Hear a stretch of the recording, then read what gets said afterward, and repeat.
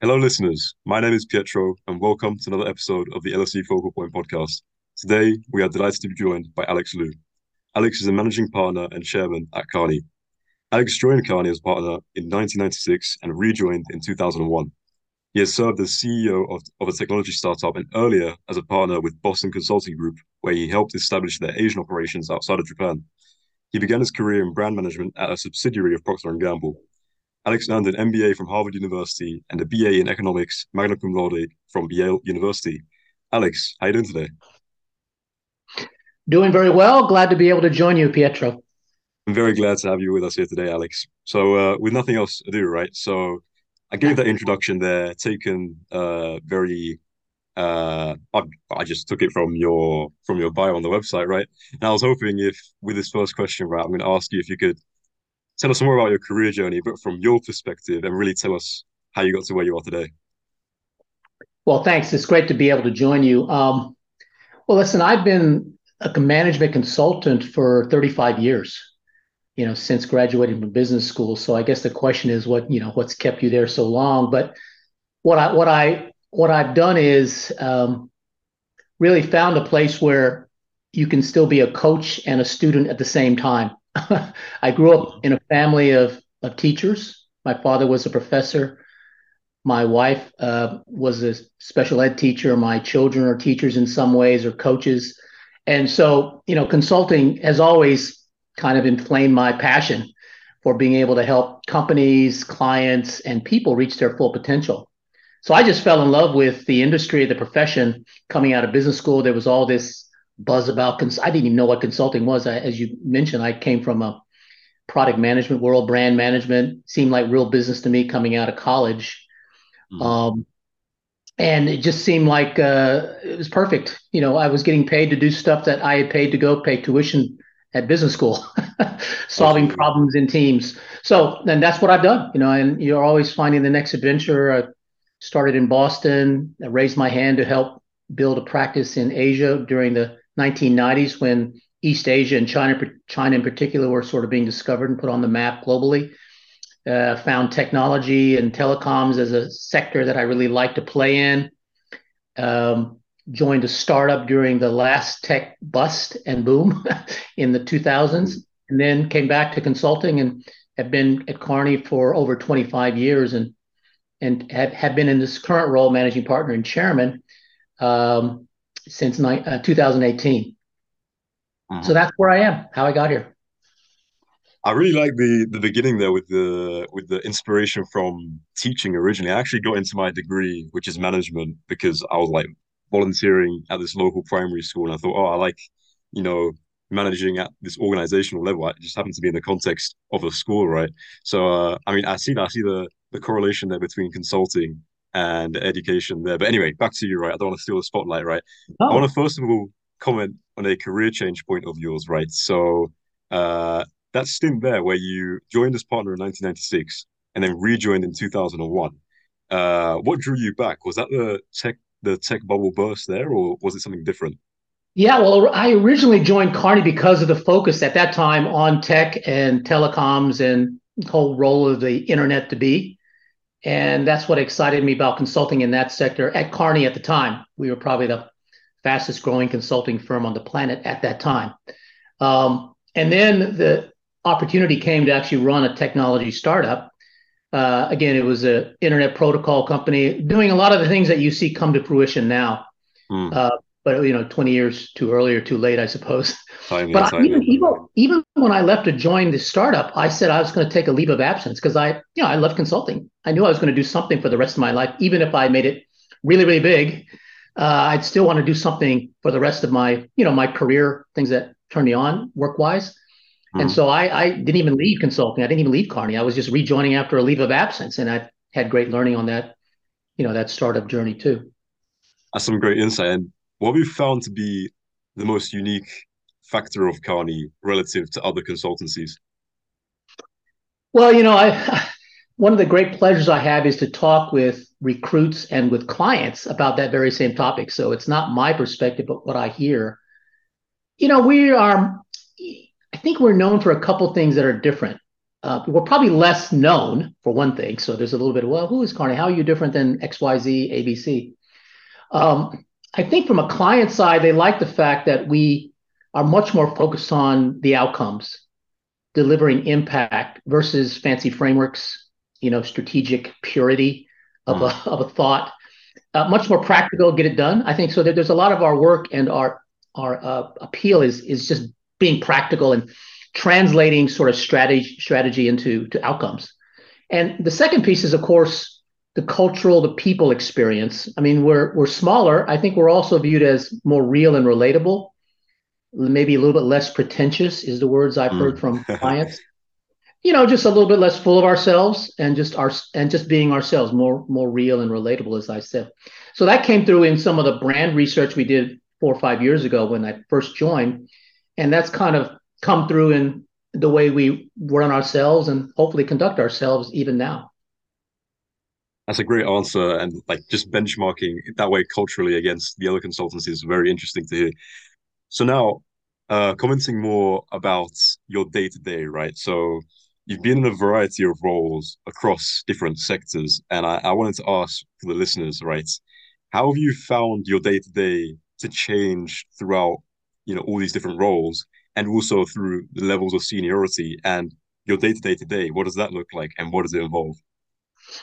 Well, one of the things I love about this profession is that every day, every week, every podcast is different. Mhm. Right. I can just look at there's no week that's exactly the same. I mean, last week I was in India for our 25th anniversary as starting the firm there. We met clients, staff, big celebration, of course. Before that, I was in Dubai speaking at the World Government Summit. I spoke at the cybersecurity conference in November in Saudi, the Kingdom of Saudi Arabia. We were hosting clients and topics at the World Economic Forum in January. That's in Davos. So just in the last few months, and of course I lead a global firm. It's no surprise that I'll be globally everywhere. And that's one thing that's different about my role right now, which is I'm responsible for a global operation. I have to be everywhere, and different circumstances will take me there. So in a few months, I'll be in Tokyo for our 50th anniversary in Japan. But more broadly, Pietro, I think, I find that what excites me is that things are different and you're always finding and learning new places, new clients, new topics, new teams. But what I try to keep the same is a routine of, being fresh in the morning, always taking care of myself. I have a routine of jogging for 15 or 20 minutes every day, no matter if I'm coming in at 2 a.m. in Singapore or I'm waking up in the West Coast where I am right now at 6 a.m. in the morning.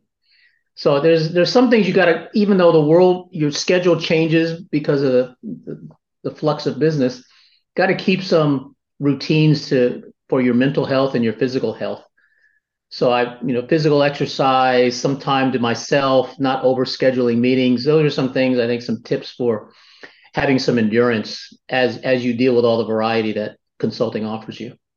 Absolutely. And speaking more to industry now, right? So what are some major short and long-term changes that you've seen and are observing in the industries that you cover, right? Which I understand to be communications, media, and technology, as well as consumer and retail. Yeah, I mean, I've been fortunate to work in a whole number of sectors. Those ones that you mentioned are a particular passion to me, sort of transformation for clients resulting from technology and the changing consumer. I would say that what's unique about consulting is that it's an index for change. It's an index for the change of business of change. It's a hidden growth industry because of that. So there's always change. And the sectors that I chose to participate in most actively, the tech and telecom area, are ones which, of course, are at the forefront of that. The speed at which communications are being taken, the quality and ubiquity and addressability of messages, the connectedness of countries and people and segments and social media, et cetera. And then, of course, all the platforms and applications that ride atop that kind of blindingly fast infrastructure. Mm-hmm. So I would say I picked a sector to focus in early in my career, maybe 25 years ago, that I knew was going to really change the way companies and countries adapt. and I've enjoyed that. It's kind of cool helping clients who are either service providers or technology developers, OEMs, service integrators, and then ultimately the B2B or the B2C customers on top of that that need to adapt. It's not about being the biggest clients or the best known clients or countries. It's the ones that succeed are those that are able to adapt. And so that's why consulting has changed, and these sectors that I focused on are all about change too. Hmm. And bringing it back to you personally, right? So in the other question that you answered, you were speaking about, maintaining yourself through good habits and so forth, right? And, with other speakers in the past, I've also spoken about, certain mindsets or ideas that they have. And I've asked them to explain it on the podcast. And for you personally, I found that you're a fan of Ikigai, right? So would you mind enlightening me and the listeners on this idea? Well, sure. I mean, more broadly, I've been a proponent of this notion of joy at work. Mm. Why would you settle for anything less? You're happy when you're born, you're happy when you go to school, your first job, and you should not settle for anything less when you join a profession, whether you're entry level or whatever.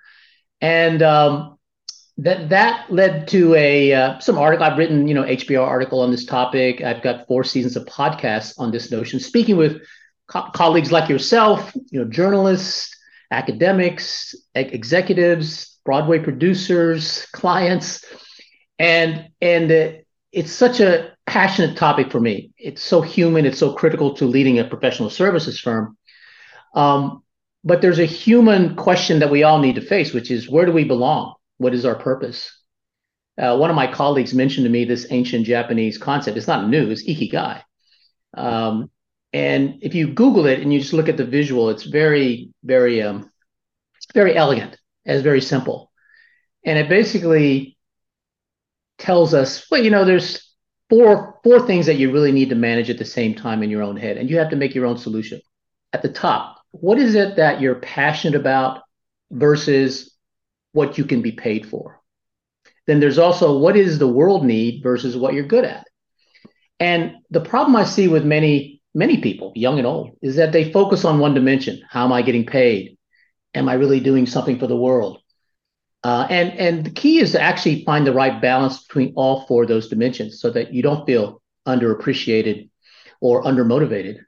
So to me, Ikigai is a great framework for your own self-diagnosis.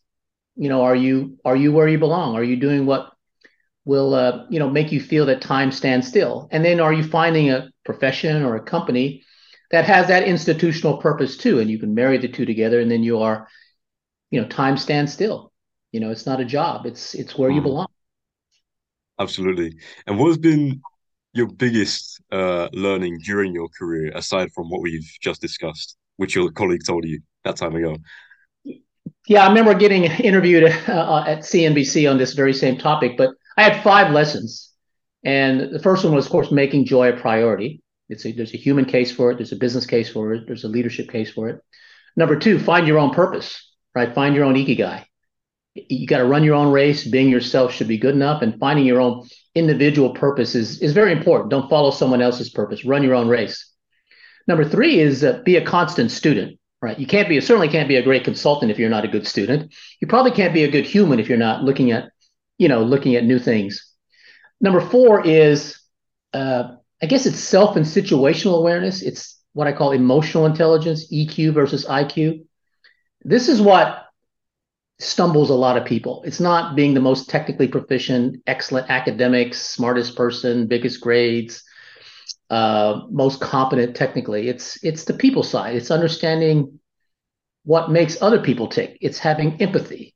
I think that's something that people should really focus on, the EQ versus the IQ. And number five, always stay grounded and humble. Don't be too full of yourself, which is a Hmm. thing I talked about at the Yeah. beginning, whether you're an individual or whether you're a consulting firm for that matter. And to finish off, do you have any advice that you would give to the undergraduates of today? So I know we've spoken a lot about advice and so forth. That was more targeted at the general population. What I'm asking here, as most of our listeners are either current students or maybe recent graduates, right, is advice for them. So what advice would you give to them if they're either unsure of what they want to do in the future or are potentially looking to break into consulting, just like yourself? Well, I think everyone has to run their own race, as I said before. What I found is sometimes many people who don't know what they want to do just follow the crowd. Oh, I'm going to apply to this industry or this company just because everyone else is. I'm going to, invest in crypto I've because seen that. everyone's doing. So I think there's just sort of being yourself and just trusting your own judgment. Be willing to make mistakes. Obviously, you consult with people, you do your research, you take your own measure of the companies that you interview with, for example. But at Mm. the end of the day, you have to live with your own decisions. So I think being comfortable with your own judgments and decisions and knowing that you're not going to make perfect decisions that are risk free and error free is kind of cool. Second thing I would say is, always think longer term. I used to remember one of the most important things for me was to be promoted in the fastest time to partner ever. I didn't get there. There were people that got promoted faster. I didn't miss it by that much. But I've been a partner in a consulting firm for well over 20 years now. So what did an extra 3 months or 6 months really matter? Right. Mm. So don't give yourself false standards and expectations that really just create stress and don't create insight and don't create joy. If you're doing what you love and loving what you do, that's the key to any career and any person's success, I think. Thank you for that. And on that note, we'll be finishing today's conversation with Alex. Thank you to the listeners for tuning in there. Hopefully, that final message resonated with you. And to any prospective listeners potentially eavesdropping into these conversations, we'd be very happy to have you. We've been diversifying recently, getting more C-suite level guests. So, any of you are listening in and interested, feel free to reach out. We'd be very happy to have you. And yeah, that's it. Thank you again, Alex, for joining us, and thank you to the listeners.